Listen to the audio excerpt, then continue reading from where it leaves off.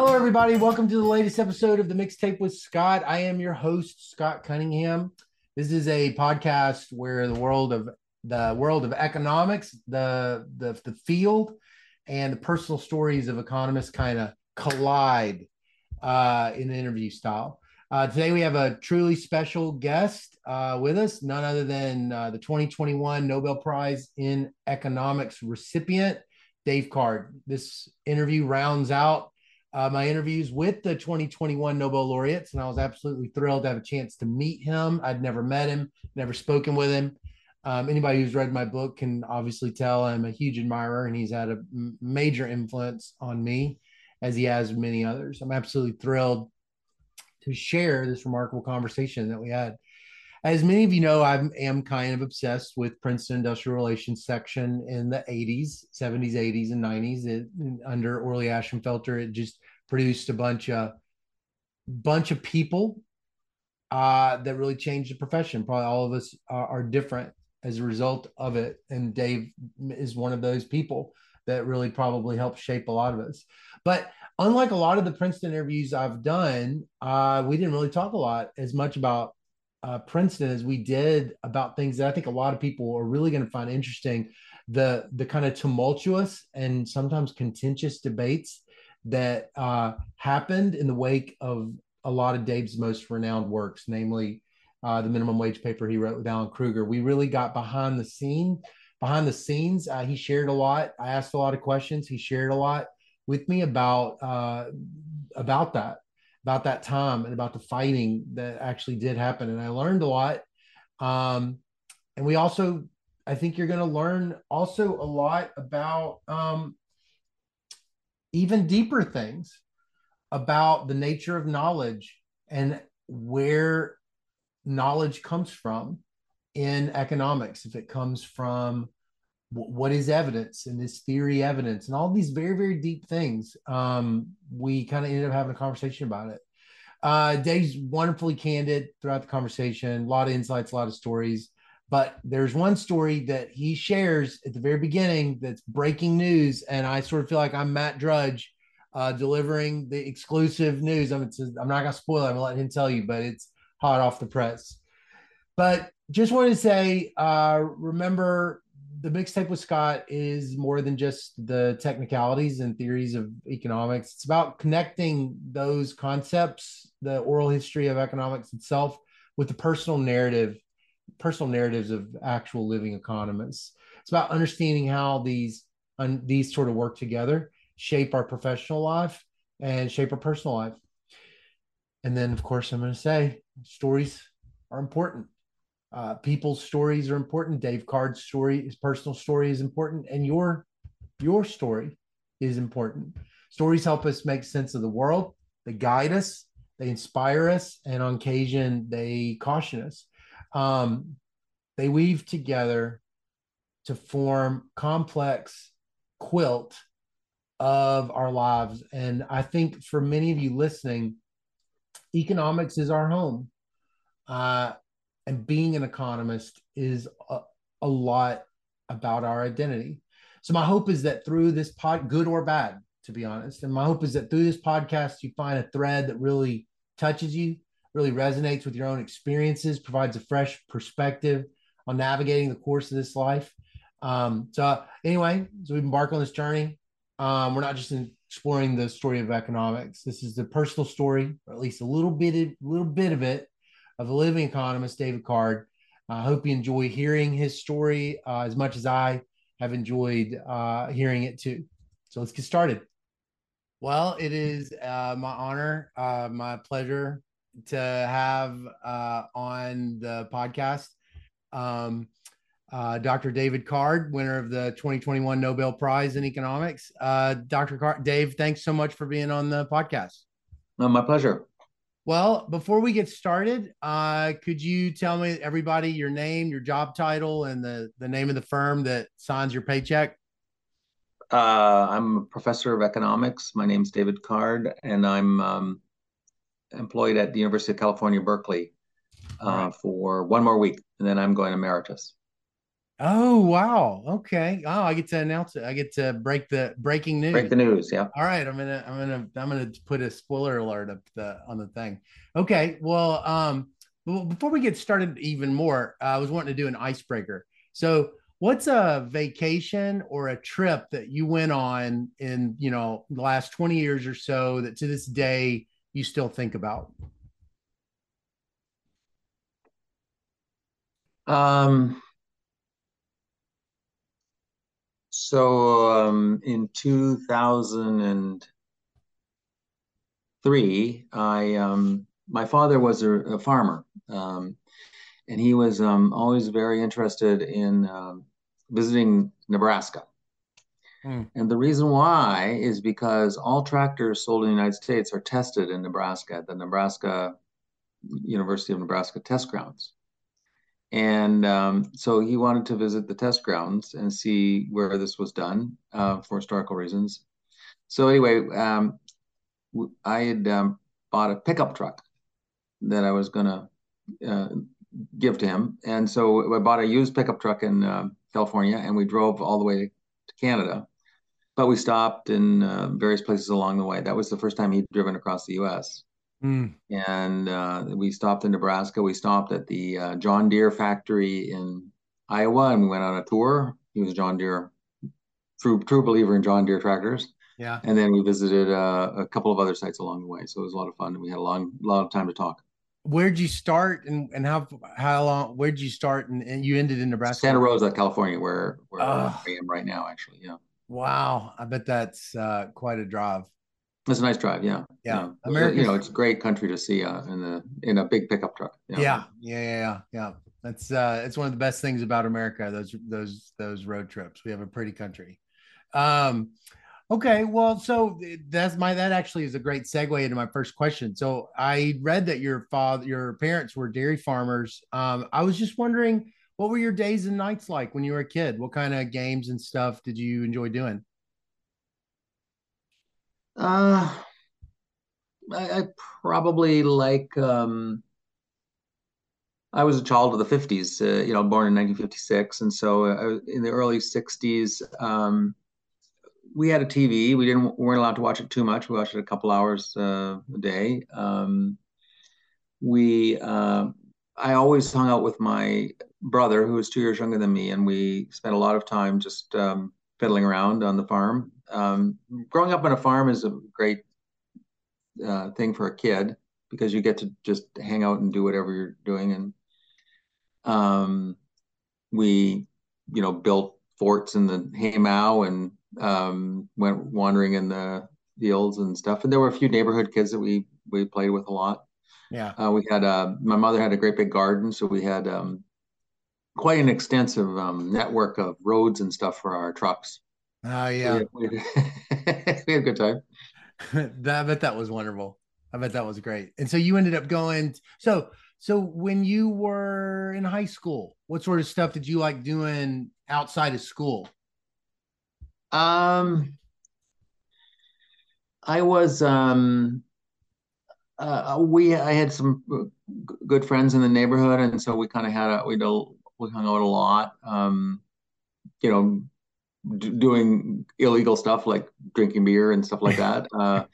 And then I kind of got involved indirectly in student politics. I became the president of the Students' Council at my high school, which is a pretty big high school. I had like 2,400 kids. Wow. So I was kind of actively involved in that. I never played any sports. I'm completely hopeless on sports. What was your greatest accomplishment as president of the high school? Well, we had two major breakthroughs, three actually. The first two were women were not allowed to wear pants. Uh-huh. Um, this is like 1970, I'm guessing like 1975 or so, and no, 1973. And we managed to convince the administration to let women wear pants to school. Yeah. That was a major breakthrough. Then we got smoking on school grounds. You got it. You Um, got it passed that you could yeah, smoke. you could smoke on the school grounds. There you That was a go. big breakthrough. I mean, it turned out that was probably a bad idea, but at the time it seemed like a major breakthrough. It's a And then checker. the major thing I did that had a long run impact, probably, I mean, pants were probably going to come anyway, and smoking didn't last that long. But we took over the student cafeteria. The student council took over the running of the student cafeteria, and it became a source of income for the student council for years afterwards. My brother Oh, taught at that high school for many years afterwards, and it was always, they were always very wealthy because they got all the income from the student council. oh, Student that's council. that's cool. Wow, that's really cool. So, how did that whole experience? How do you think that it was? So, after that experience, what kind of, how did you sort of see what kind of life you were wanting to have at the end of high school? Um, I didn't really think of it too much. I didn't really know anything about economics when I went to college, and I actually was in science program originally. I was kind of pretty sure I didn't want to be a farmer. And at that time in the neighborhood, they were all pretty small farms, 100 or 200, 300 acres kind of farms. Yeah. Nowadays, there's almost no farms left. They're all great big huge, and so they're all consolidated. So very few of my friends from that time remained in the farming business. Yeah. But I wasn't sure what I wanted to do, and eventually kind of came on to economics, and that was a good fit for me. That was in college. You stumbled Yeah, on in college, like sort of a couple years in. yeah. Actually, the beginning of my third year in college, I was signed up in the physics program, and my girlfriend at the time was taking intro economics using a textbook, Lipsey and Sparks and Steiner. So that was Hmm. Richard Lipsey was a professor at Princeton and or Queens, excuse me, where I was an Hmm. undergrad, and he had written this famous textbook that was widely used in England. Hmm. Uh, and he was a very good instructor. But anyway, this textbook, it was a bit more advanced than textbooks today. That's something that's happened in economics. I don't know if people are aware of it, but I would say the classes have dumbed down a little bit. Hmm. So Lipsey's textbook is quite good. It has the elasticity formulas. Oh. And my girlfriend at the time was having a hard time with that. She wasn't too great on that kind of math. And so she asked me to give her a hand, and I started reading the book. And I thought, boy, this is really interesting. uh, and I basically read 2/3 of the book. If you grew up on a farm and no one's ever explained like how demand and supply curves work, it's actually quite interesting. Yeah. Yeah. Did that when you were reading it, did it sort of all make sense of what your parents' sort of job was like or something? Well, one thing it explains is for agricultural products, the elasticity of demand is less than one, almost for sure. And so you can have a paradox that it's a poor year for crops, but everybody's better off. Ah, right. So that's helpful. You noticed that as a kid? Your parents, you guys It were was aware of kind that? of known that that was a problem, like in the Canadian wheat business, for Uh-huh. instance. Yeah, you could have a very good crop isn't necessarily good. Right. Right. Right. Right. Right. Huh. That's interesting. So then you read that you saw that there was there might be a rational reason for that. Yeah, I mean, it turns out that probably that's the one place where simple demand and supply things work pretty well as agricultural markets. Right. Like my field, it's probably a bit more dodgy, but Right. I didn't quite realize that at the time. Yeah, Yeah. So it was a textbook. So it was a textbook, and that's what sort of started to sort yeah. of So then spike. I signed up for a class uh, in my third year. I was kind of pretty far behind. Yeah. I was good shape because I'd taken quite a few math classes, Mhm. but I was far behind in terms of economics. So as a result, I could only take my first year in economics was really my third year, and I was way behind. Mm. So I took a first semester. I took intro class, and that was going okay. So the second semester, I said, well, I should maybe take a couple of econ classes, but I didn't have any prerequisites Mm. because at that time you needed to have second year classes to get into most of the Yeah. topic classes. And the only two classes I could take were both were taught by relatively recent PhD students who graduated from Princeton, both of them, with Orley Oh. Eschenfelter as their advisor. One Oh. was Charles Beach and one was Michael Abbott. And they were teaching income distribution, that was Charlie's class, and labor economics, that was Mike's class. And so I took Huh. those two classes. Wow. Huh. So I'm guessing this is where Princeton and Orly starts to become things you're aware of. Yeah, basically the first year I was an economist, I thought that he must be the king of all economics. How quickly do you how is there a gap between college and going to grad school, or do you go straight to grad school? Yeah, back then people pretty much went straight. You Yeah, went I went straight straight. in. Hmm. And was it Princeton the only place you were sort of had your eyes on? Um, I got into Harvard. I didn't get into MIT. Um, and but at that time, I mean, these two guys, Mike and Charlie, and there were some other faculty at Queens that had PhDs from Princeton. One who's still there actually is James McKinnon, the Oh yeah. Beecham McKinnon guy, or McKinnon and Davidson, and Russell Davidson was also there. Yeah. So I took classes from those dudes, Huh. and they all thought that the Princeton program was far better. It was more rigorous, and it was at that time way more rigorous than the Harvard program. Huh.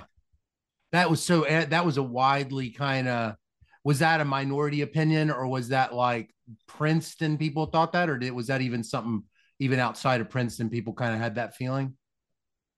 I think at that time, everyone thought of MIT as the most rigorous or whatever, the most, because Bob Solo was still very active advising people, and Yeah.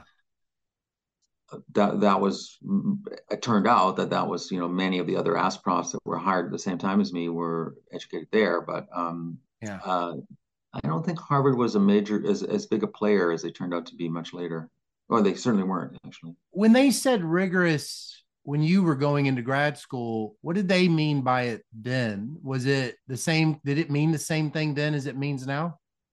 It It certainly did. The first year grad program, micro, was taught by a famous professor, Hugo Sonnenschein. Uh-huh. And it was, we worked through very, very detailed proofs, someplace in between Malenvaux and Gerard Debreu's book. Oh, Um, Very, very intensive. And uh, it was I probably at the time one of the most rigorous micro courses in the field, yeah.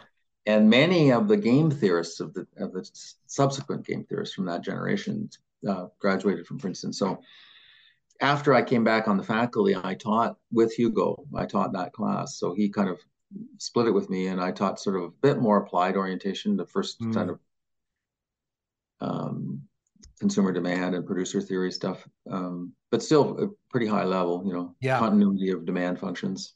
Right. I can still Right. give that proof off the top of my head, probably. But so we had many great students. Dilip Abreu, I Mm, taught microtheory to Dilip Abreu, David Pierce, mm. Inku Cho, um,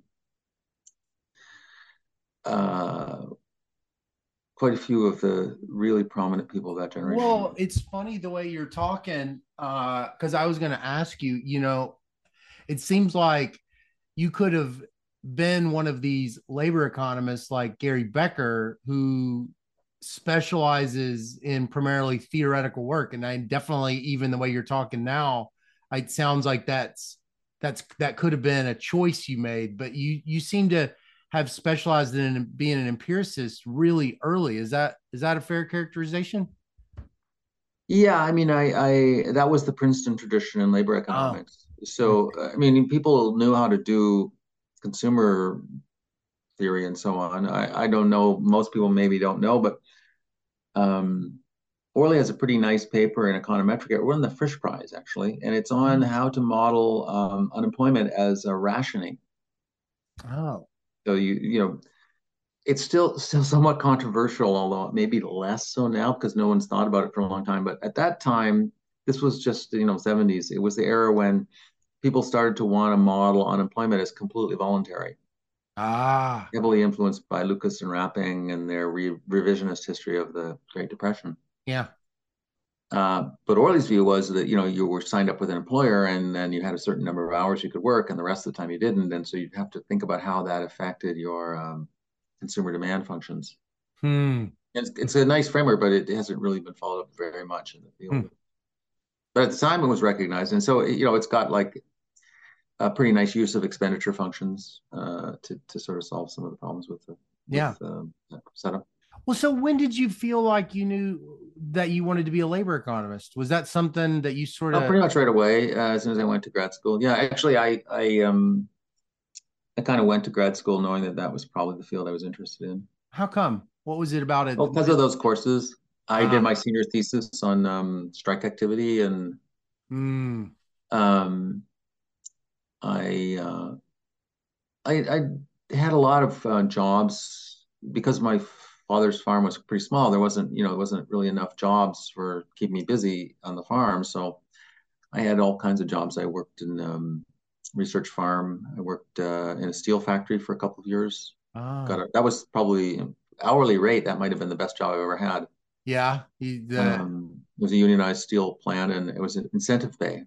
So oh, I was able to, one of the few people that could tolerate working with one of the guys that just regularly we earned like three times the standard base rate. oh, wait. So incentive pay, so you're getting paid by what you're pulling out of the ground? Yeah, but by how many Oh, pieces it was making steel culverts, big steel oh, culverts. does that persist as a what they do in those in that industry, or does it change? Um, well, the steel industry always had very extensive use of incentive pay. Huh. Um, Steel industry was organized by the mine workers. I guess people Oh, don't know that, but back in my time, everybody knew that. There was a steelworkers organizing committee that was organized by the mine union. The miners union was a much more old-fashioned, much more powerful union at that time. yeah, And so miners are always paid by incentive basis because you get paid how many tons of coal you pull out. yeah, yeah, yeah, And yeah. I guess it might have been that. It might have been there's so many different tasks, and people have some autonomy with these big machines, and they want to keep the machines operating. Hmm. I Hmm. don't know exactly. That's a good question. Yeah. Well, so how did you get drawn to this section, to the industrial relations section when you were That at that time, you kind of came to when you came to Princeton as a PhD student. If they kind of knew you were interested in labor economics, they would kind of give you a little sub office on the. It was in the IR section was in the library, the main library of campus. Uh-huh. The reason why it was called the IR section because it was that section of the library. Oh, okay, good. There That's was another group called the International Finance section. And it's also quite an important group at Berkeley. That's at Princeton. I mean, that's the group that does international trade.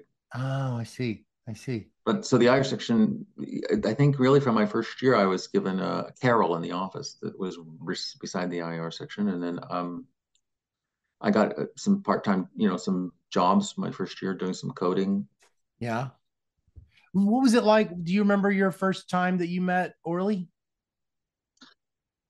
Uh, I do remember one thing. It was about March of 1978. That was the year I graduated from college, and I'd applied to PhD programs. And I was sitting at home, the phone rang. I think it might have been on a Saturday, but 10:30 or 11 a.m. And it turned out it was Orly on the phone. Now, the remarkable thing about Orly is that he has exactly the same voice and accent as this other guy that I knew, my advisor, Michael Abbott. Michael was one of his students, but it's like a remarkable thing that they have the same voice because Mm-hmm. both have very unique voices. Anyway, so I thought it was Michael playing a joke on me, but it turned out it was Orly, and so he, was talking to me, trying to talk me into going to Princeton, but he did a good job, but I was, pretty easy to convince Yeah, sure, sure, sure. Well, so what was your first impression working with him, working with them. or just even having him as a professor, or just being around you? Well, he was kind of he was very engaged at that time, engaged with advising all the PhD students. So it was really a one-man show, the IR Yeah, section. It was him yeah. most of the time. And so he would come in a little late and he went swimming. He used to swim every day Uh. for an hour or so. And then he came back after swimming and smoked a giant cigar, giant like Havana type cigar. Yeah. So the whole IR section smelled like cigar smoke. It's people can't really imagine how much smoking there used to be in academia. Even in the high I schools, once I saw hear there Bob was a lot of Lucas. smoking. Yeah, I once saw Bob Lucas give a talk, and I swear he smoked a whole package of cigarettes in that seminar. It Man, was just one after the other. It was awesome. that's awesome. Um, anyway, so he and then people would chat with him for a while, and he'd talk on the phone to his co-authors. At that time, if you were working with somebody who wasn't there, you had to do it on the phone. Yeah, yeah. Um, so yeah, and I met like Joe Altonji was a year ahead of me, and Joe was already working with him. One of my first jobs was helping Joe and Orly were working on a paper trying to test the time series properties of wage movements. And at that time, people didn't it just discovered the idea of the unit root test. Uh-huh. That if you run a regression of yt on yt minus one and it's truly a unit root, it's not going to be centered at one, it's going to be centered below one. And so you need to adjust the confidence interval. Ah. And I might be the first labor economist to ever coded up the Dickey-Fuller test. Yeah. That's great. Uh, you have this, I know that you have this amazing speech you gave in 2012 at Michigan on this design versus model based. And I kind of want to segue a little bit, but Oh, okay. Yeah. um, the sense I get from little bitty things that you've said, and I guess that the quotes that you pulled out from other people, it sounded like in the 70s there was like a bit of an empirical crisis. And Oh, for sure. I'm wondering if you could tell me a little bit, were you aware of it at the time, or is that something that you, looking back, sort of have said? Oh no, it was very clear. There's many elements of it. I guess I could, if we got time, I guess I can give a bit of an overview of this. Um, so when you were studying papers at that time there weren't nearly as many papers.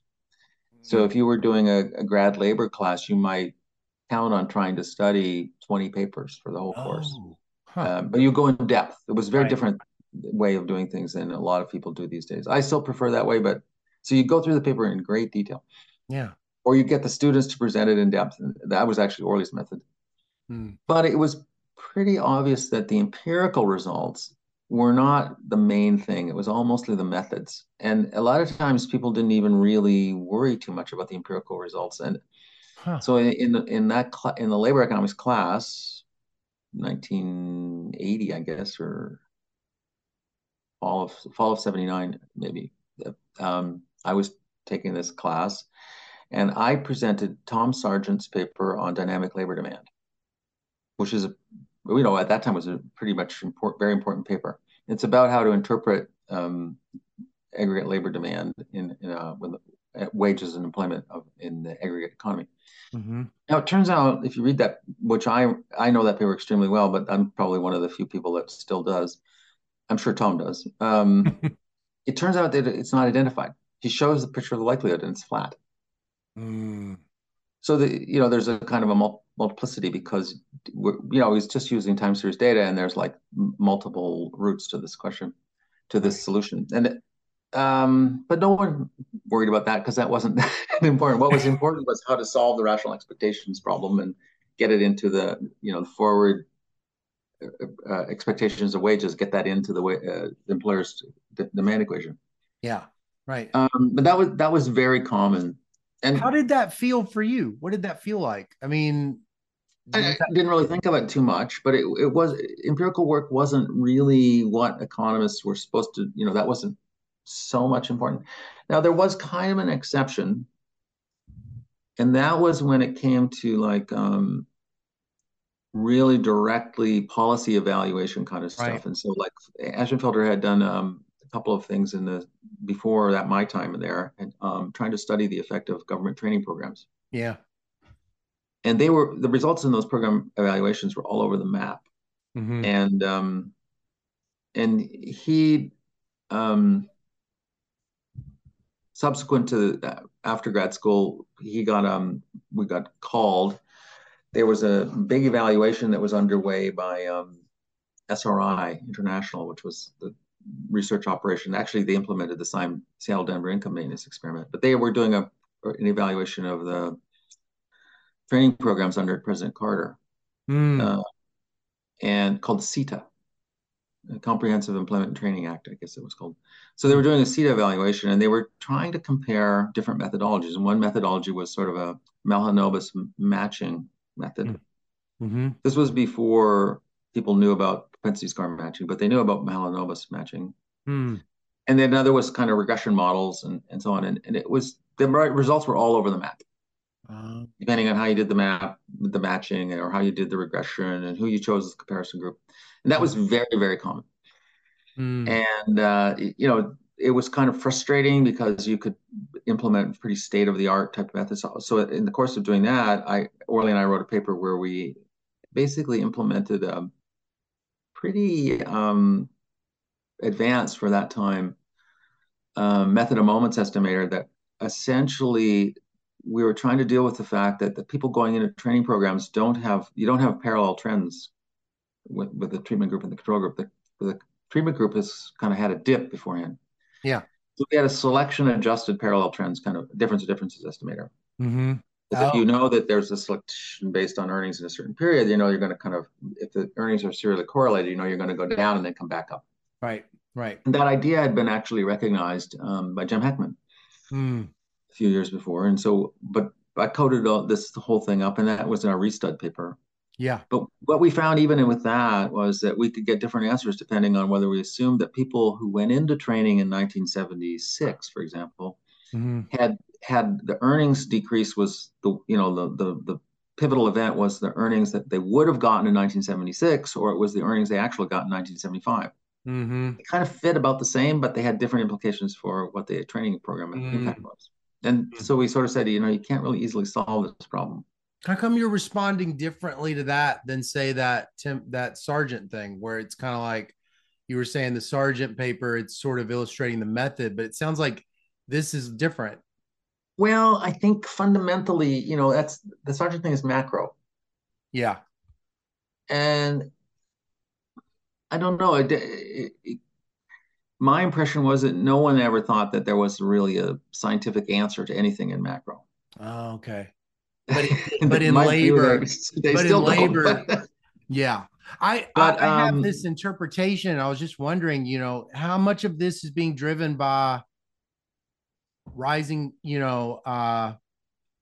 poverty and large government programs and recessionary shocks and inequality. I mean, how much of these kinds of like the gravity of getting answers right are in direct response to just the economic moment that you were in the 70s? Is it something else? Or I mean, that might have been part of it. It was also the case that I think it was understood that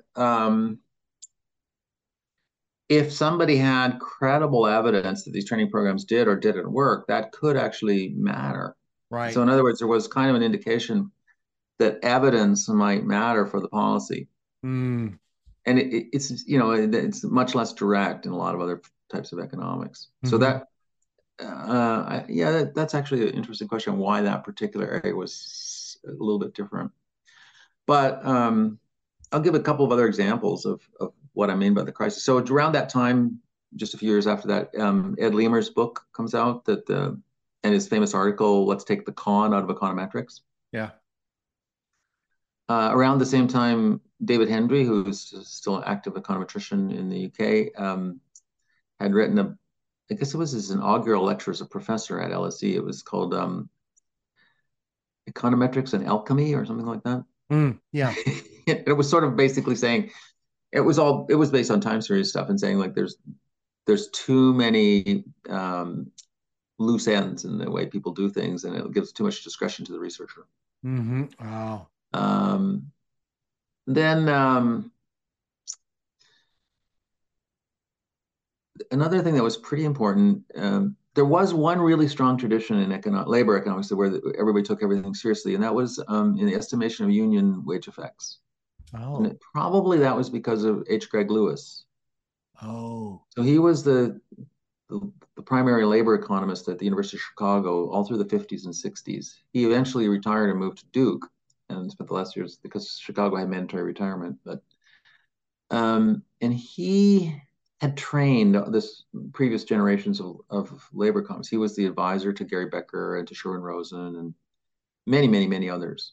And he's sort of the guy who indirectly discovered the selection bias correction. He's got a paper on selection bias that kind of comes about before Jim Heckman's stuff. Hmm. He didn't have the exact formula, but he understood that. And he was extremely serious about empirical work. He had been Paul Douglas's research assistant. Oh. So he was a very strong empiricist. There was a kind of a joke at the IR section. You know, somebody presented a result and somebody would say, well, does it pass a Lewis test? And the Lewis test was that Greg Lewis would think you actually made sense what you just said. Was And it he was hard? kind of a scary guy because he was, pretty senior and pretty formal. Yeah. I had a job working for him at the IR section. He was visiting the IR section when I was Oh, I'm a few years having a later. memory now. You say in that speech that he does a review of all the union papers and just almost drops all the IV ones. He just dropped all the IV and selection corrections, said they're not credible. He said they're not credible. Yeah, Yeah. and so that's kind of like the godfather of the field saying, all this work that you guys have been doing, maybe the methodology is interesting, but it's not really getting us anything that we should really pay attention to. Yeah. So that's so you feel that way as a grad student. I know you obviously feel that way eventually, but like even as a grad student, you were like, I'm kind of like that also. Not sure. I mean, I think I've never understood why anybody would. Well, here's a good example. I've never understood why anybody would fake their data Yeah. because I mean, I don't understand why you would think that. I guess it's because you're going to get the paper published, but fundamentally, you would know that it wasn't what you said it was. Right. So it doesn't really make any sense to me that you would do that because you Yeah. would be, you wouldn't have figured it out. And So I you think spent a Lewis lot is, of time. You spent a lot of yeah, time and with I think them. Lewis is like that. He's like he wanted to actually know, Right. and Right. in a way, he didn't really care if other people didn't have that obsessive Yeah. interest in it. I think that's a very helpful perspective on it. Yeah. Yeah. That a lot of things that economists or other academics or researchers can do. There might not be a huge audience for it, but it's still important to get it right. Yeah. And so I think I've always thought it was more like you're trying to get it right and really know for sure whether what you say, whether this hypothesis or idea that you have is correct. Well, so at Princeton, when I think about Bob Lalone's job market paper, the thing that strikes me is this kind of a falsification ingenuity kind of thing. It's not just trying to answer in a question. It was just this almost like I'm gonna expose how bad things are. Was that how that is that an Well, I incorrect think view of it? that puts it in a slightly negative light. Or, uh, Bob wasn't like that. Uh-huh. He's a very positive guy. Hmm. So you could put it in that light, but I don't think that was really the light that he was the first student I worked with closely as a PhD student. Hmm. So he was only a couple of years behind me in grad school, and then I came back to Princeton on the faculty, and I spent many, many hours with him Hmm. talking over what he was doing and how it all fit together. Yeah. It was more like what the idea was: can we provide some guidance, or can his work provide some guidance as to what's Oh, working and what's not? right. Right. It wasn't like to make fun of the people who got it wrong. It was really more to say this method looks like, or this way of selecting a good method. Yeah. Like what could you do to find out that your method was actually doing okay? Oh, Yeah, okay. people knew about over identification tests, and that was a sort of an important idea, but it was sort of understood that those weren't decisive. Yeah. Yeah. Yeah. Partially because our models are never good enough to pass over identification tests. Yeah. Yeah. Yeah. Yeah. Well, so when does Dr. Kruger get to Princeton? I'm curious about y'all's first time to meet and sort of what he was like early on as a colleague. Oh, I have quite a few good stories about that. So I was an Ask Prof at Princeton, and we were kind of low on people. There had been another guy who was an assistant professor, but he didn't get tenure. Jim Brown, his name is James Brown. Mhm. And so Jim moved on to he went on to SUNY Stony Brook, Uh-huh. and so we were kind of looking for somebody to hire, and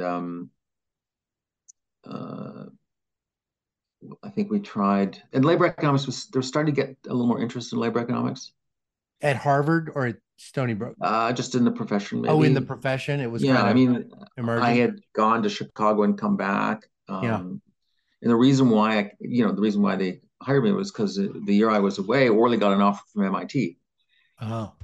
And so MIT was going to actually hire a labor economist. That was a major thing, right? That's sort of like, oh my God.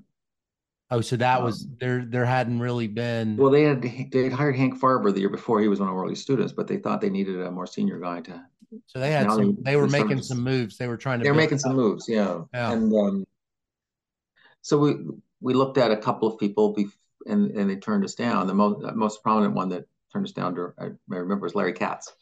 Oh, he turned you down. Yeah, so Larry had come out of MIT and gone directly back to Berkeley, where he was an undergrad. Oh.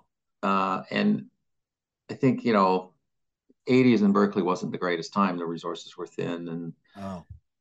people didn't. It was pretty insular, and so I think it was. He liked it there, and he liked George Akerlof and Janet Yellen, but he felt a little bit lonely, and so then he went back on the job market after a year or two. Yeah. And so we tried to hire him, and he went to Harvard. And anyway, Mhm. so then along comes Alan a couple of years later in a cohort. And he was not on the list to be interviewed by Princeton at the meetings, but he had the good fortune. He was from New Jersey, Yeah. upstate New Jersey, and he had the good fortune to sit beside Jen Ashenfelter, Orly's wife, on the Hmm. way. And so she was a very social person, and she knew a lot about economics because she'd been listening to it for years. Yeah. And so she started talking to him and was extremely impressed by him. And Yeah. so after the flight was over, I forget what city the meetings were in. It might have been New Orleans or someplace like that. Yeah. She went and got Orly and said, Orly, you have to interview this guy. So Orly got disrupted everything and got and Alan on. This is not kind of thing that's not allowed anymore. Right. Right. Right. Yeah. It's like This is yeah. Yeah. completely against all these rigorous rules we have about Right. protocols and stuff. But it was an extremely lucky move because Harvard had many people on the job market that year, John Bound and Allen and David Newmark. And I think Mm. we might have been interviewing the other two, but not Allen. Hmm. I don't really know why, but anyway, Allen came out and he was obviously he had this paper. It wasn't his job market paper, but he had this paper with Larry Summers on efficiency wage differences. And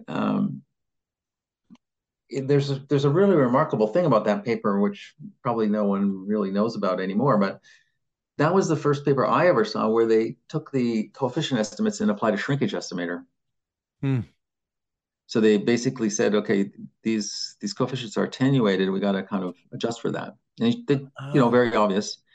And it was pretty clear that Alan knew how to do all that. And he'd taken a couple of stats classes at Cornell, Uh-huh. um, and they had old-fashioned statisticians that were training people a little bit differently than econometricians. Yeah. Um, so anyway, Orly and I thought, well, we should try and push for him, and he got hired.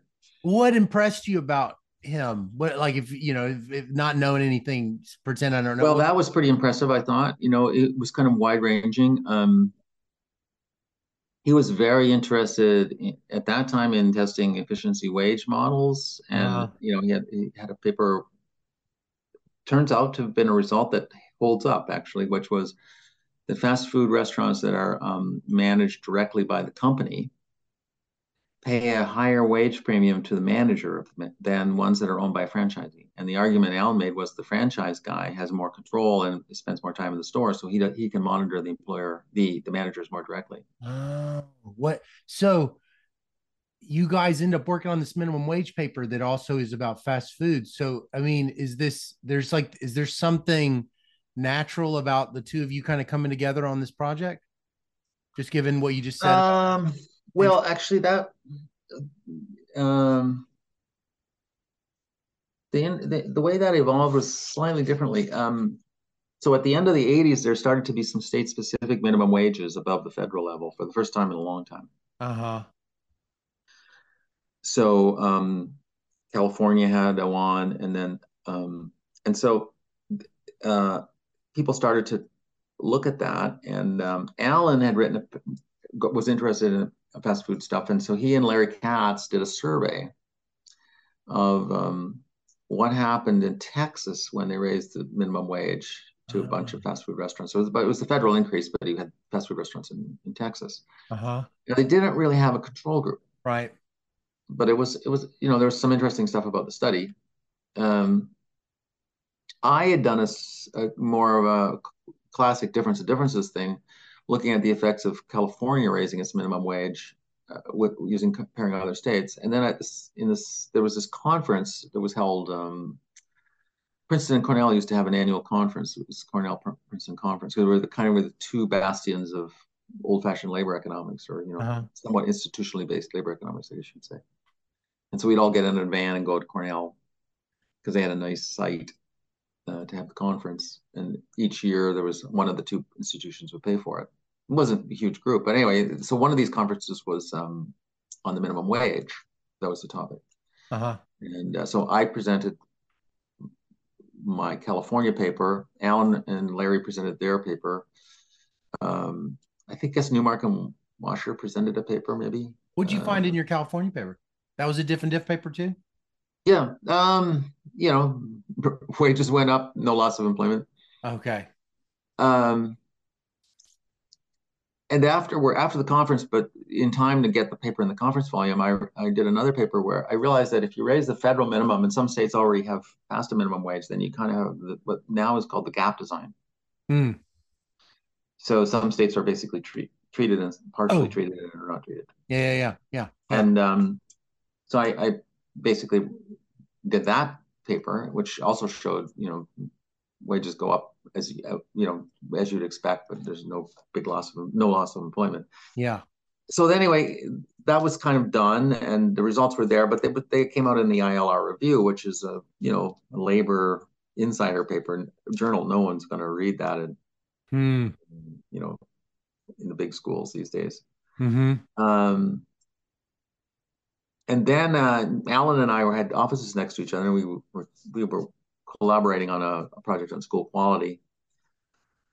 But the minimum wage thing, I can't remember whether Alan or one of us read about this, that New Jersey had sort of passed a minimum wage increase, and there was some concern because the state legislature was trying to overturn it. It was a Democrat governor. It had been proposed by a Democrat legislature, and then the legislature turned over to the opposite side, and they were trying to block it, but the governor eventually managed to override it. So the law turned into effect. But it was just when it was supposed to occur in April, and so we said, oh, maybe we should try and do an evaluation. And we thought very carefully about the things we'd learned from these other studies, like we need to have a really good control group. We need to really be able to follow all the stores. So we need to make sure we don't have any attrition. Mm. And so we put a fair amount of effort into it. Mm. But we were kind of in a hurry. So when, there was a downside of it, of being that hurry, we didn't do the greatest job of drawing the sample. So the Mm. sample is a little bit, we didn't get, the way we had to do the sample because we couldn't think of any other way to do it in the short time we had, we just got the phone books. Oh, Princeton Library had a huge collection of phone books for Pennsylvania and New Jersey, and we just lined them all up and said, okay, here's the counties, here's the phone books. Let's see find the stores. yeah. So that's And the what? guy who That's was a research February. assistant that I You hired start. to Is it do the you're phone book starting that? work, Are you starting that? Because I know it's February is the baseline. So are you starting this project in the fall? January. In January? Oh, Yeah, we were really up against the because wall. it's going into effect in April. Supposedly, yeah. Yeah. So the guy I hired he was a senior at Princeton, and I was advising his senior thesis, and he helped me. He sat and coded all these things and put them in a spreadsheet so we'd have the phone numbers and addresses of the stores. Yeah. And we started talking about how to get a surveyor, because we didn't want to do the whole thing ourselves. And he said, "Well, my grandmother's a surveyor," and I said, "Oh, that's kind of interesting." And so it turned out she was a professional surveyor and lived in Utah, Oh. where at that time there were a lot of the survey companies were basically hiring underemployed women. Mm. Because a lot of them were, it was a more traditional Mormon thing, and a lot of Oh. women would go back to work, but they wanted to be pretty flexible and stuff. Anyway, so her name was Susan Belden, and so I called her up, and to tell you the truth, I couldn't believe she sounded like she was about 16. It Mm. was great on the phone, and Alan and I had done a few testing out our survey, calling fast food restaurants. We got nowhere. Like the managers blew us off.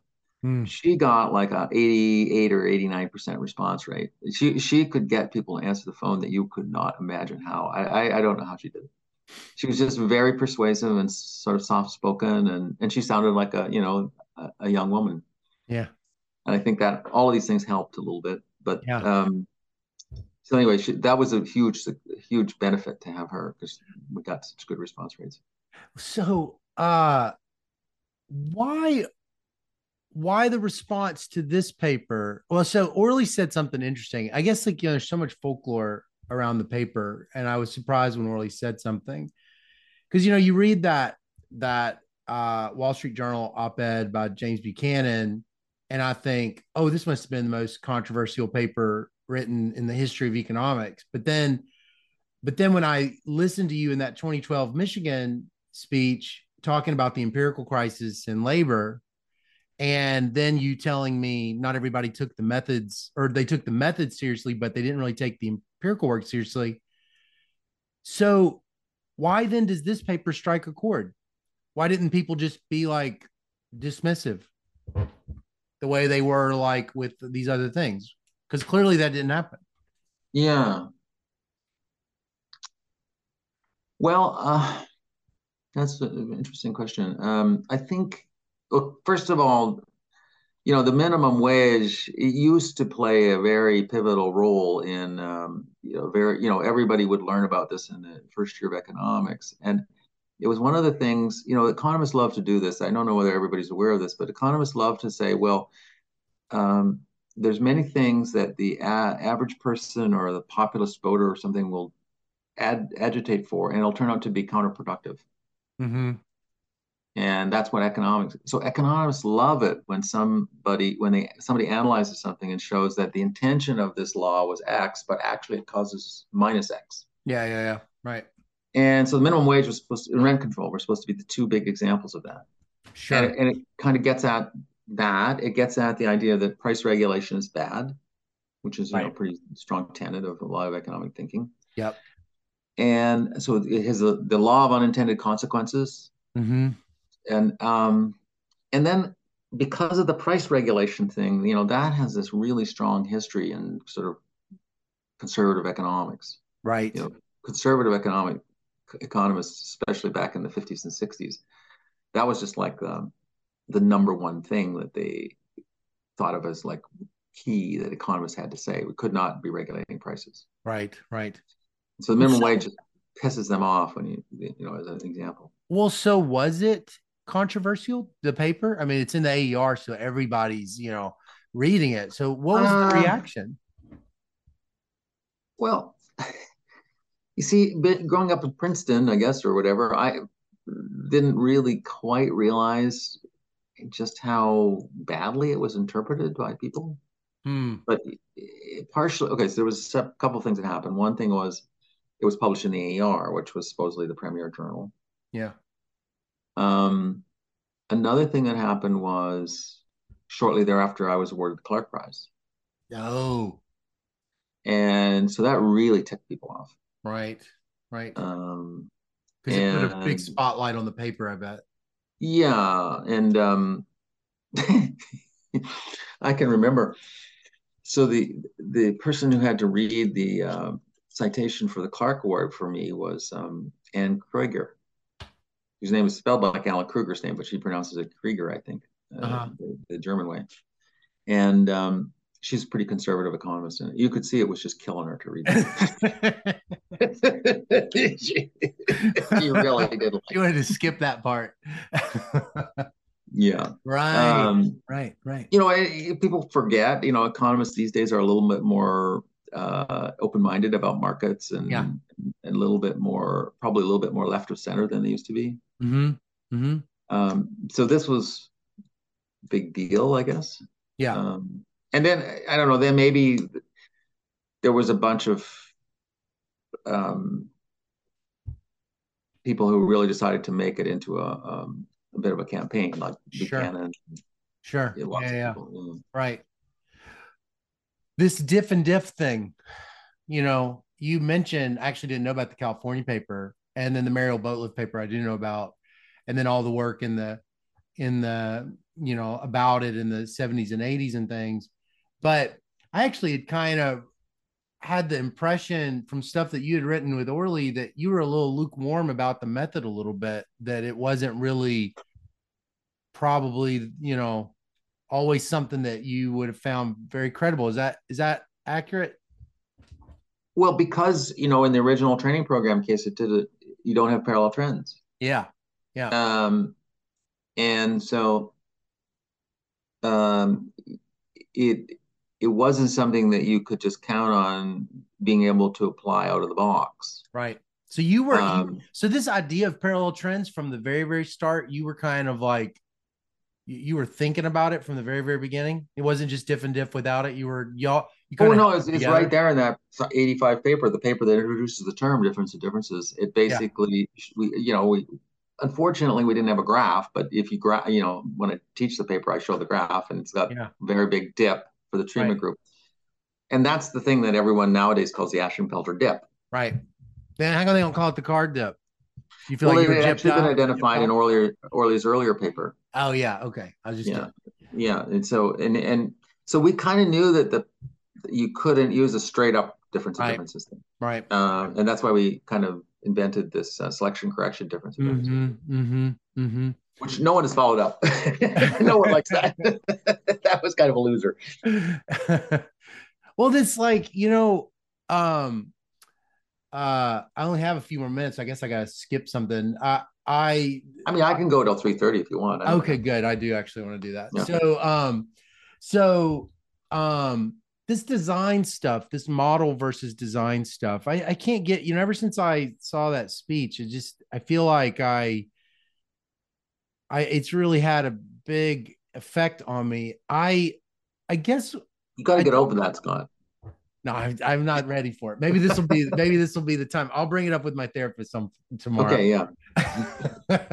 um, so explain to me what you meant by this like model versus design approach, and when does it really start to diverge, or like, because in the way that you talk, it's like this kind of like diverging path, but I can't really quite tell exactly when you start to notice it or when it starts to change.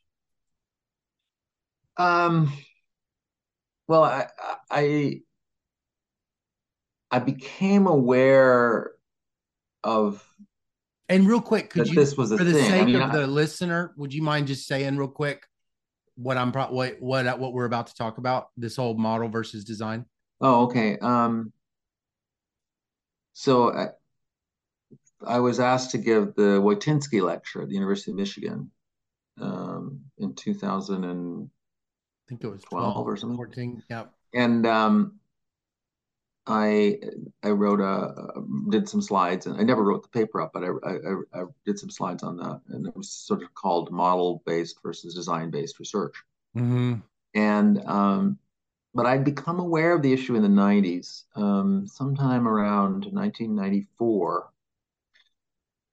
Um, there was a meeting of the Econometric Society in Iowa, and the summer meeting of the Econometric Society, and they organized up a meeting, and Richard Blundell and I were giving the talk, and they sort of wanted to have it be like I was sort of proposing it's sort of what nowadays a lot of people informally call the reduced form Yeah. thing. Right.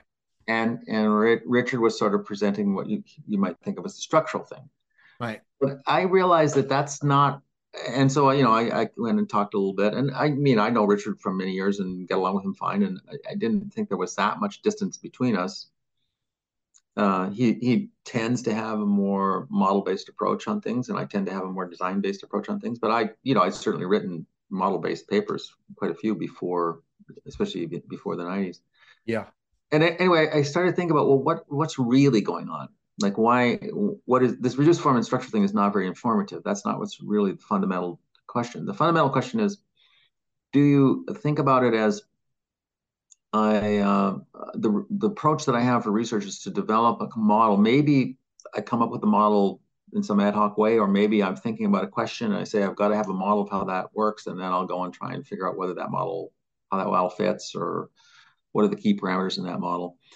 Whereas the design based thing says I got a question, I want to answer it from a research design. I want to come up with a experiment or quasi experiment or some kind of credible instrumental variables design that could potentially say how big is the effect of X on Y.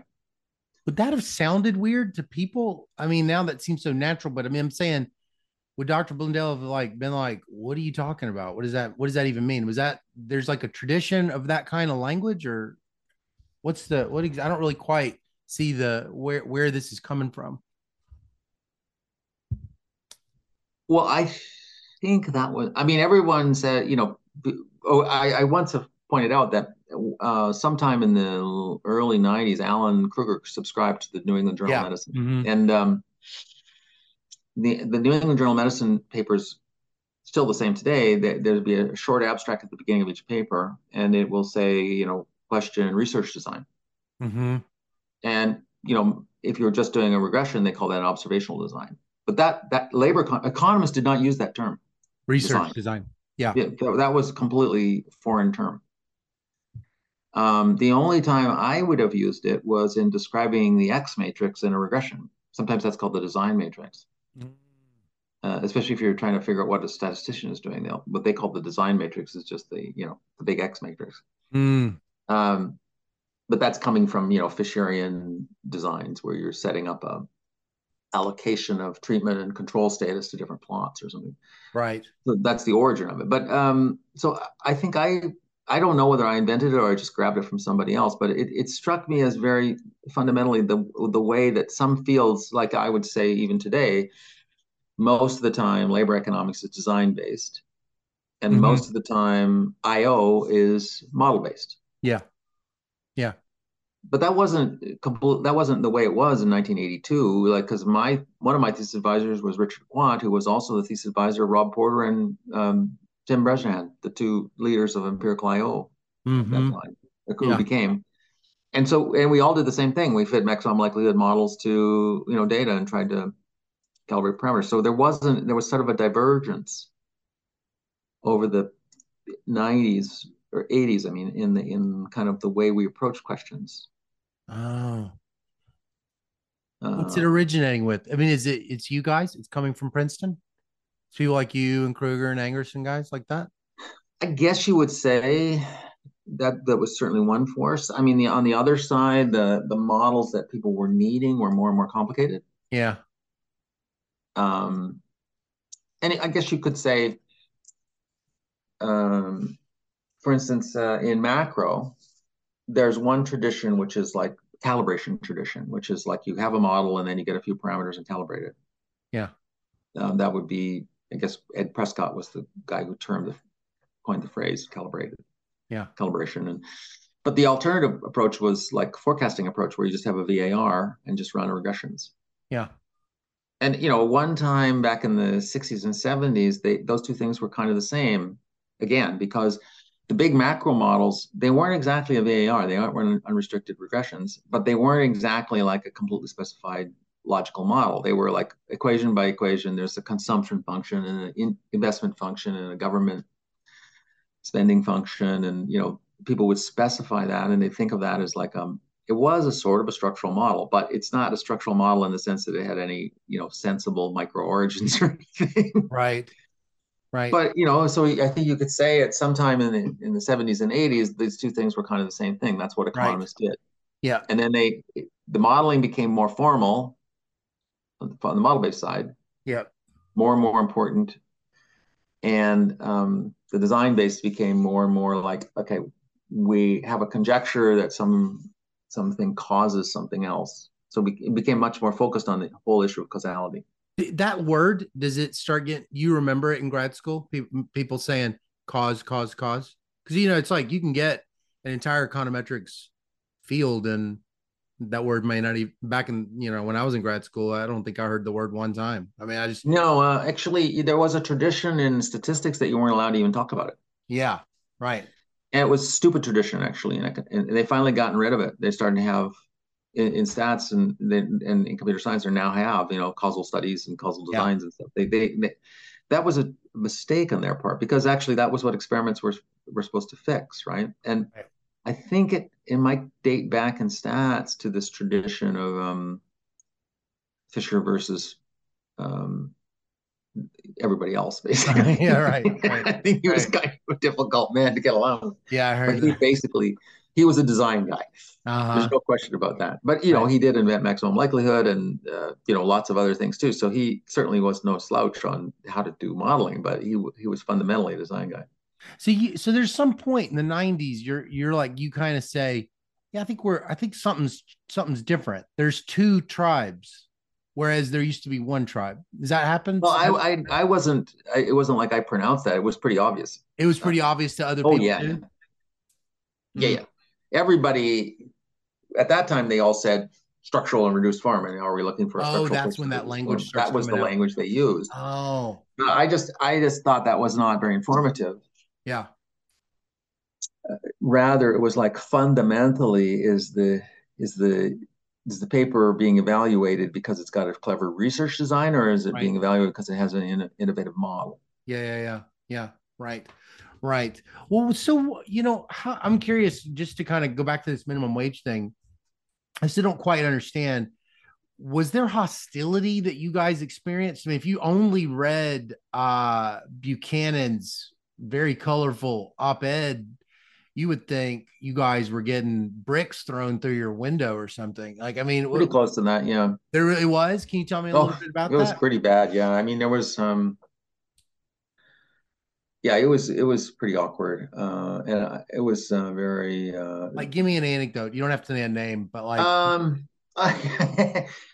So, for whatever reason, the American Enterprise Institute decided they wanted to have a forum on minimum wages, uh-huh. and so they had Finus Welch and Kevin Murphy come on the other side, and Alan Kruger and I come. And I remember, This is like late 90s, or is no, this no, this is like right after the paper? 95 or something, 94, 95. Okay, so it's like the paper's like out. Yeah, just around the time the paper's been out, and Yeah. we go down there and on the train, and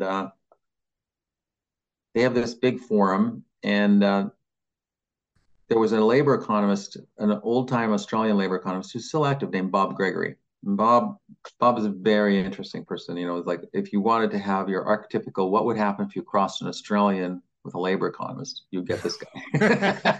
It's just really, but a really entertaining, observant person. Very, and so Bob is there in the background, and so during the course of this discussion, it gets to be pretty heated. Finus Welch really got pissed off about this whole thing, uh, minimum wages. He just thought that we were. I think, for at least for a long time, thought that we'd faked the data or made something up. huh. Um, But he was so why is he convinced. doing? I mean, Orley said amongst labor economists, it was not terribly controversial. But is that, he said, because the kinds of papers that have been being written were not so great, and so labor economists were like, nobody I knows one think Worley way or the might other. be there. I think among there were some labor economists who weren't so negative, but there was an ILR symposium on our work Uh huh. that had a review of our book, Myth and Measurement, and it has a chapter. It has a paper by Finus, and you could go read that. It's pretty scathingly negative. Huh. Huh. Um, How anyway, old during the are you? course So of what are you? this, You're like 40. This is like, because you said 50s, so it's like nice. So you're like in your early 40s or like late yeah, 30s. yeah, What 40. did it feel? I mean, these guys were probably not just contemporaries. I mean, you probably looked up some of these guys, right? I mean, they were. They were the leader. Like Finance was considered a leader of the field. He basically his company found its data. Yeah. So, I mean, what did it feel like to you and Dr. Kruger having so much kind of spiteful negativity? That wasn't very common. That kind of like you didn't have these kinds of throwdown matches, or I mean, you always hear Not that stories. I knew of in labor. That's the first time I'd ever heard of it. Uh, So in the course of this conference, a woman economist gets up and she was kind of more conservative side and said, "Well, I just don't understand how you can, be giving all this results. It doesn't make any sense. You've got to remember, or you've got to say, the theory is evidence too, and the theory says very clearly." mm, So this was a problem that widely spread, that widely viewed that like somehow or other, like theoretical ideas were in a certain way evidence rather than evidence, like right? nothing to do with As evidence. opposed to being Yeah, model or like, yeah. yeah, exactly. So could And you anyway, have? Bob Gregory comes That's out a of this very meeting and just couldn't metaphysical. believe it. That's like almost this like metaphysical kind of conversation that's got nothing to do with the minimum wage, though. Did you ever find Exactly, yourself in these weird conversations that were like, what is knowledge almost? Like, what does all it the mean? time. Really? What was Yeah. that? What that must have been very interesting. Well, yeah, I'm no philosopher, and I don't really have a lot of. I don't have much patience with it because I don't. It's like there's a certain kind of person that loves to talk about stuff like that, but it Right. doesn't really go anywhere as far as I know. If you're a really clever writer, you can But these were rewrite. epistemological, but this is kind of like an epistemological kind of shift a little bit because I was, it's funny after it's so ironic. After I listened to your speech, I went back to that James Buchanan quote, and then I went back to the Lemur thing, and then the Hendry deal, and then I thought about H. Greg Lewis just dropping all the IV, and I just thought, well, maybe Buchanan's just basically saying there's only theory. None of the empirical papers are ever reliable. So there's nothing special about this paper. They're all just garbage. Like that's what I was kind of wondering. Like, Yeah. is there something? It's got nothing to do with the minimum wage. It's just this larger war about what do we, what anything What are we doing economists with know. applied work? Yeah, and like, Yeah. where does the knowledge come from?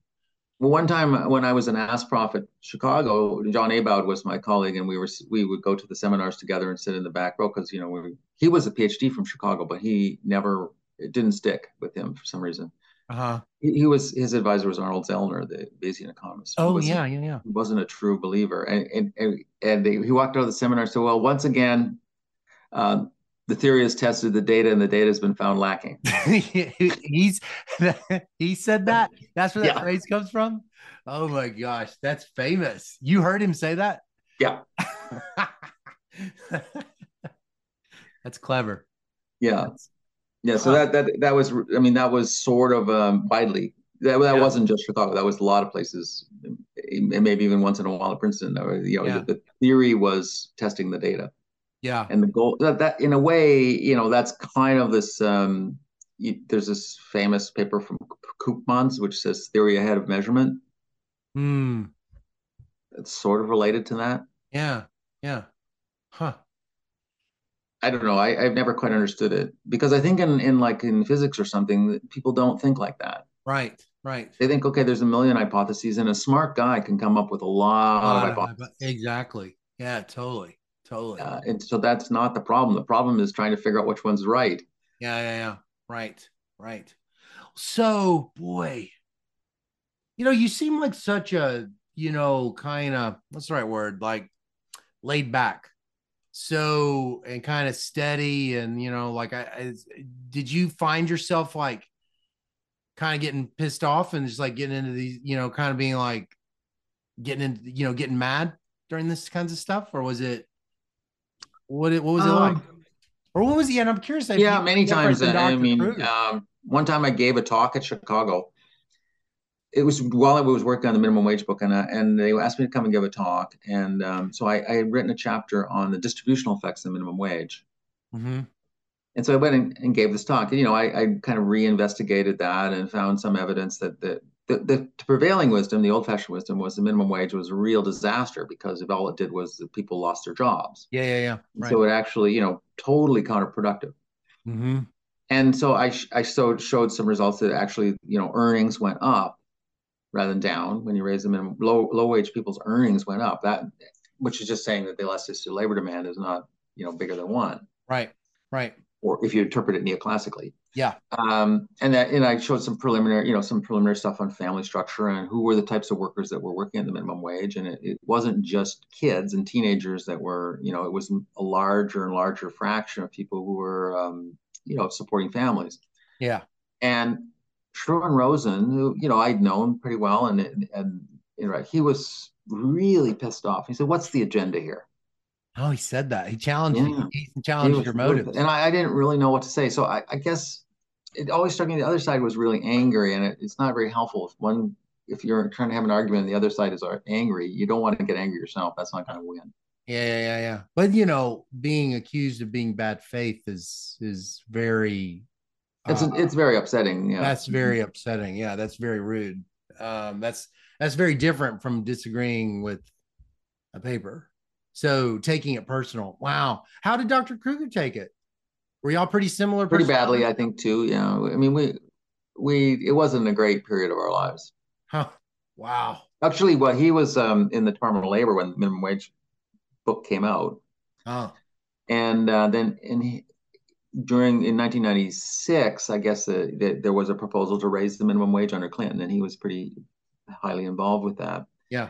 And one of the congressmen from New Jersey basically like led some investigation against him because the Republicans had gained control of the House. Gosh. And they had a huge investigation of him and went through all his papers and financing and everything. It was, like his personal finances. I didn't know you could do that in the United States. Oh my Now, luckily gosh. for Alan, his father was an accountant, and Alan had the cleanest accounts in the Oh entire my company. gosh. That I is mean, so infuriating to even it hear. was really scary. I mean, it was like you realize that, and this kind of thing is happening all the time nowadays. Right. Right? That was, Right. and see, but that was the first time I'd ever been aware that that happened in the U.S. Even Mm. coming from Canada, that I don't think that happens in Canada. So you guys were is it there's like close friends and then there's like really good co-authors and they don't have to be the same thing. Where were you and Dr. Kruger on that spectrum? I would say we were more of the really good co-authors than super close friends. Yeah, uh, we hung out and stuff, but we didn't have vacation together or anything like Yeah. that. Okay. Well, what made y'all work together so well then? How'd you complement each other? Um, hmm. Well, I guess I was a tiny bit more technical than him, and he was a bit more like like his natural instinct would be to go and do a survey or go and dig up some data or something. And so, the two things together was a good combination. We weren't that far apart in terms of Yeah. our orientation. Mhm. And it basically his he was from his father was an accountant and his mother was a teacher, but he wasn't from a rich family or anything. And he sort of had the sympathy of we shared this sort of same sympathy, which was we don't naturally think that. So here's something that I always tell people: there's many economists who they think the number one problem in the labor market is that wages are too high. There's some So you've labor got a economists recession, that wages are too high. You've got there's the unemployment, labor wages are economists too that think low. that way. Labor economists that say the wages are too high.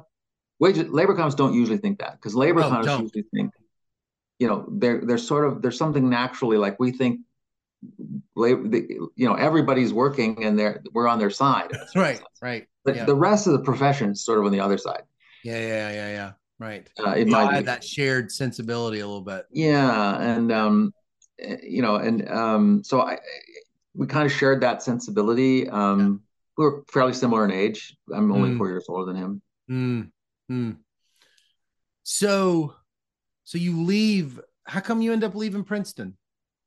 You My go wife was straight to Berkeley, or do you go somewhere else first? no, I went to Berkeley. My wife was is a music historian, and she Oh, was PhD from Princeton, and she got a job at Columbia, but she didn't get tenure. okay.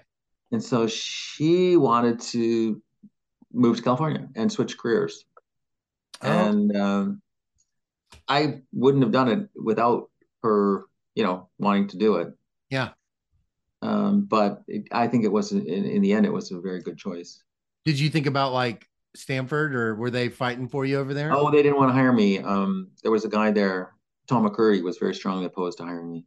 Yeah, because he heard you were going to bring smoke into Stanford or something. No, yeah, he just did. He really didn't like the minimum wage work either. Yeah, sure, sure. There's this really interesting quote. I usually pull it up, but I'm not gonna pull it up. It's by Shockley, who also won the Nobel Prize in physics, I think. He used to run Bell Labs, and he's got this like paper on, basically how do you get to have what characterizes people that have like a gabillion citations and they get tons of grants, and it's all about these kind of right tail scientists.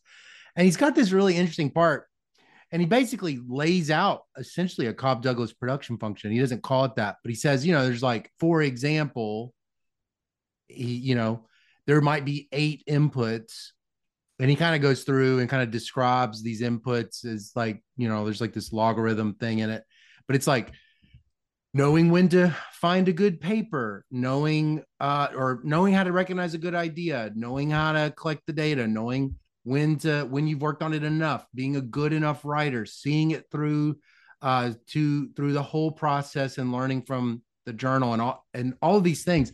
And it was really kind of interesting reading it because it was a Cobb Douglas production function. If you didn't have all 8 of these inputs, you could be phenomenal in 7. You didn't have that 8th, which was Yeah, you wouldn't produce a boring paper. series. Yeah. So I was kind of curious, you I know it's hard to it seems like it's always hard to kind of figure out because it's all speculative when you wonder and go, well, what's my production function? But I'm just curious, like, what do you think the inputs are that you've had? And, like, why are you so good? I don't even, I'm not asking you to tell me that you're smart. I'm saying, like, why is it that you've been able to consistently do at a high level? What are all the inputs that you think really matter and that you feel like you've got, whether it was you or other people around you? Well,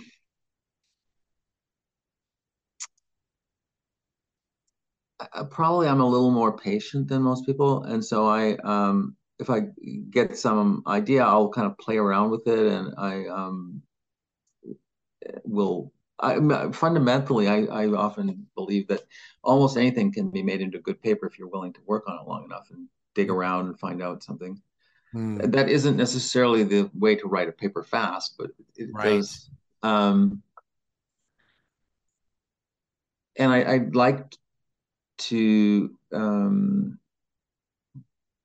I like to interact with people and like find out what they're doing and seeing, like how they're thinking about things and what problems they're confronting and stuff. And that, that's very important in economics these days, especially.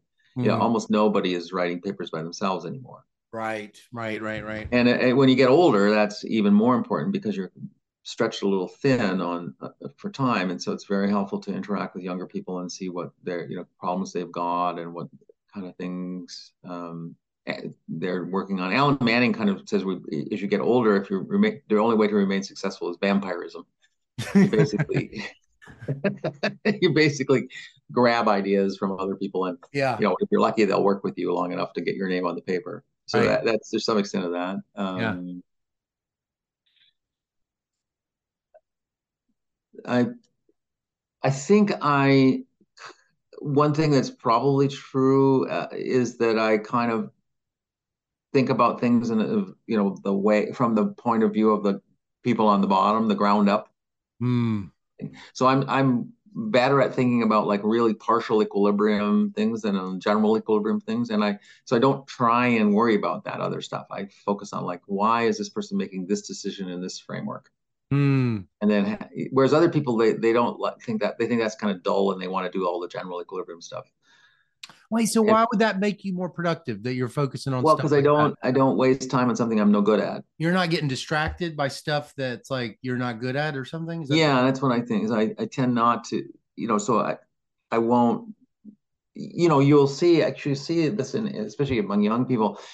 their math isn't very good or something. So they'll basically spend a huge amount of time to tech up Right. rather Right. than say, okay, let me just understand this to the level that I can use it, and let Mm. me, maybe I can eventually figure out how to innovate on it. But I don't need to be, on top of every technical detail of everything or whatever.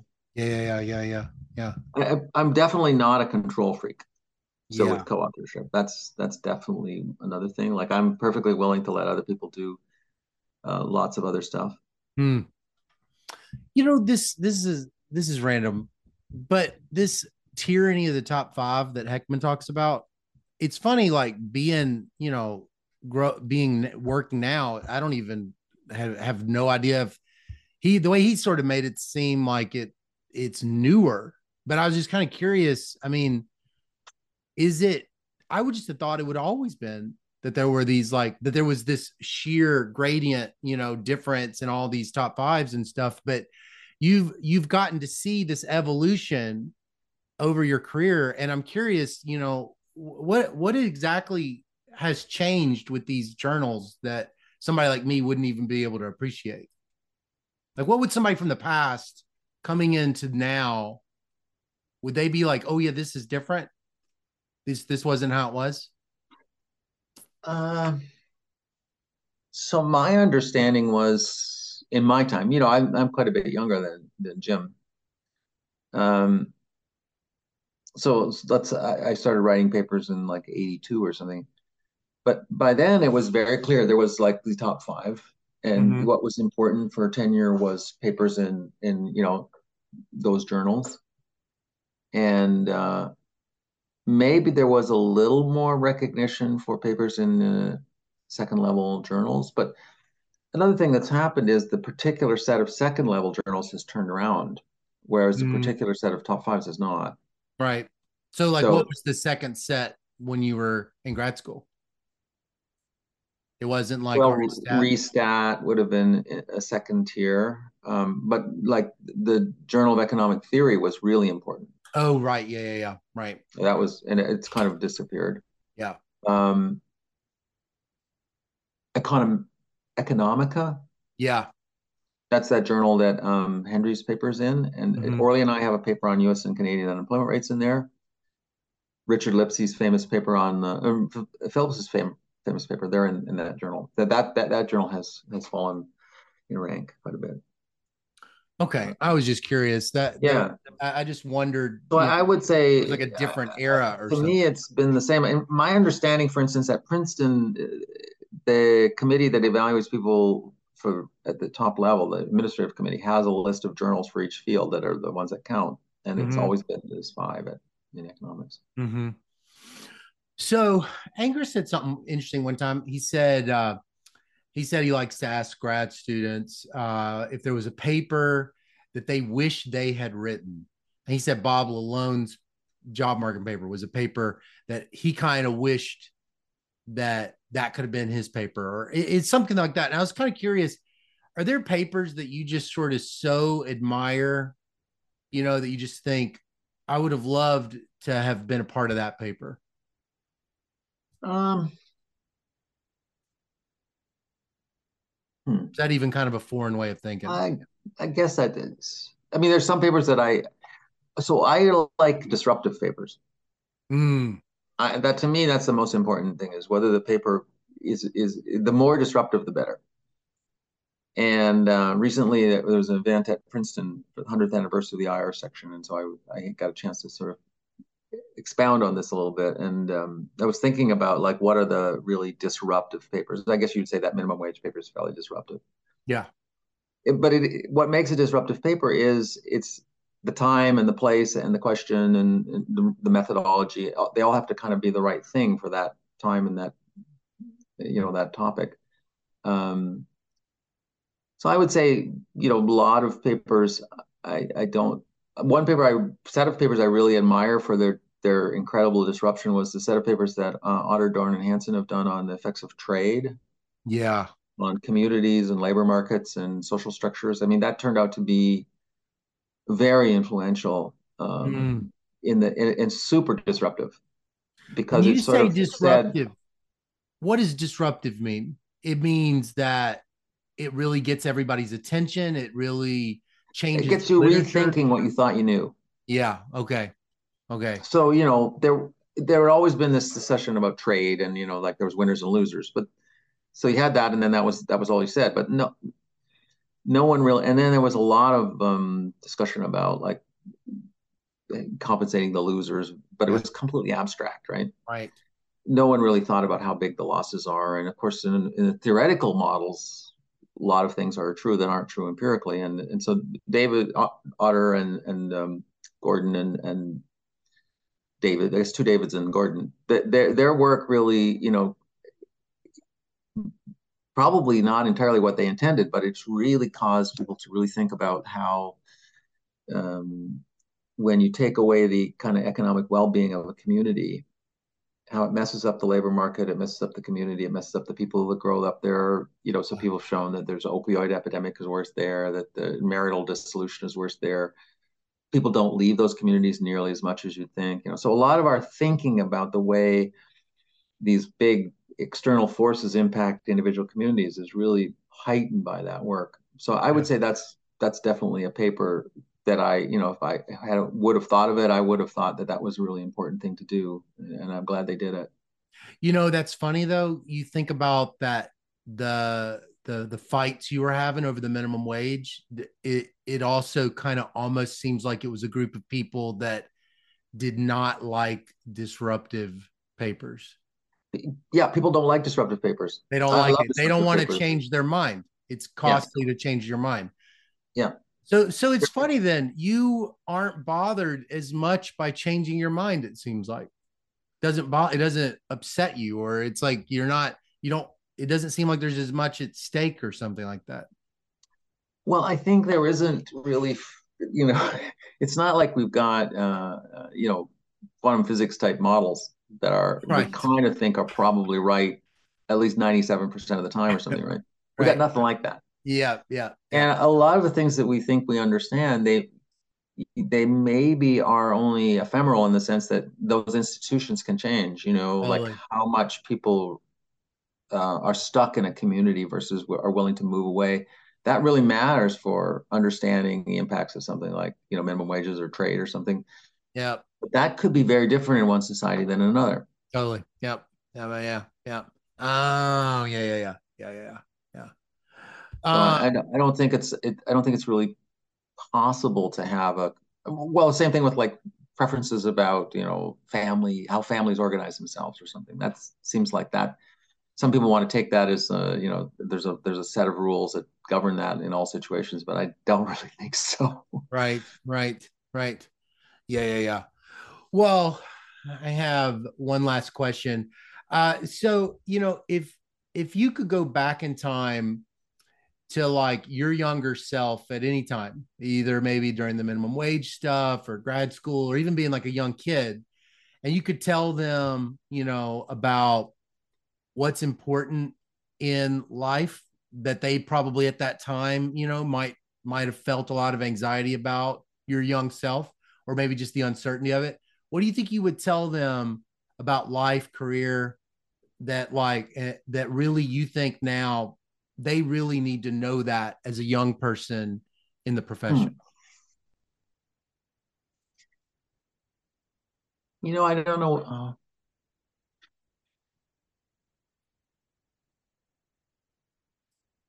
I don't really know whether I have a good answer to that, Scott. In all honesty, I feel like most of my career has been, I've been incredibly lucky, and probably like being a labor economist in the 1980s, that was a very good fit for my personality and my skills, and there was some opportunities to do things that wouldn't that aren't as open today because so much work has already been done and somebody has to go in a slightly different area. Um, but I don't know whether I could have told myself that that was going to be a good area to be in, or whether it was just luck, really. Yeah. Um, I personally, for instance, I feel like if I was a young person today, I would probably tell myself to go into computer science. Oh yeah, really? Yeah, I just they aren't so burdened with I admire the fact that you can kind of do pretty weird stuff in computer science and it'll be a contribution. Right, right, right, right, right, right, So they love disruption. right, right. So I admire that Yeah, uh, yeah. of them, and I think we should try and work better in our field to get more of that, like more appreciation of somebody. If somebody comes in and says, "Okay, well, we used to think this was all right. It's completely different now." That's great. Yeah, Even better. yeah, yeah. Well, Dr. Card, this has been really fun for me and a real honor. I've so enjoyed just getting to know you a little bit better. It's our first time to talk, so I was really liked this Well, talk. thank you. I was going to say I really admire your book. And I had my students, the fact that you made it available and you got all these, you put a lot of work into that, and I think it's really helped popularize some of these ideas that we've talked about a little bit, and made it available to the masses in a way that it's really hard to figure out how to get some of those ideas across if you're not in the classroom there teaching it. And I think you've made a big contribution there.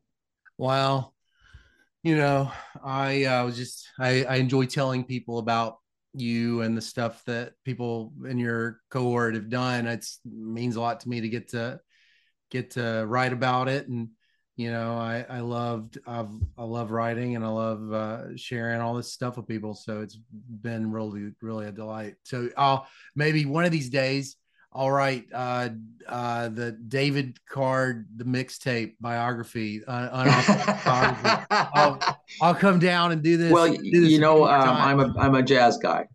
Jazz guy. Yeah, yeah. I had a I've question got here. I pretty skipped strict my rules about this. I skipped my all right. Well, here was my jazz question that I asked Orly too and Angus. So I heard that we'll end with this. I heard this. A journalist interviewed Dizzy Gillespie, and he asked him why did he set out to make bebop jazz, and Gillespie said he didn't. He was just trying to make good music. And so I Oh, look at your career, and I see somebody who made bebop jazz, but everything I've read about you is consistent with that. It doesn't seem like you were ever trying to do anything but just make good music. So I was curious, huh. what's your response to that? That Dizzy saying that? Yeah, that's true. And the thing I would say about him was he had for many years he had a great band, and he brought in all these young people. Miles Davis did the same, and several other Art Blakey. They trained these young people that then, in some cases, went on and surpassed them. Mm, And like Blakey had Wayne Shorter in his band for many years or whatever. And so that's an important part of our profession, mm, just like it is in music, that you basically have to. Um, and you can contribute really importantly at that level in that role, and even if you yourself aren't like getting the best gigs, yeah, you can hope your kids get the best gig. right, And right. I think that if everybody thought about it that way, it'd be more that would be good for the field. Yeah. Well, you've made some good music, and you seem to have made also without meaning to made bebop. So Okay, well, well, it's really nice talking. nice of you And to think I that. hope we run into each other. Okay, bye, All right, Todd. you have a great day. Gonna see us through. Honey, you need me, baby.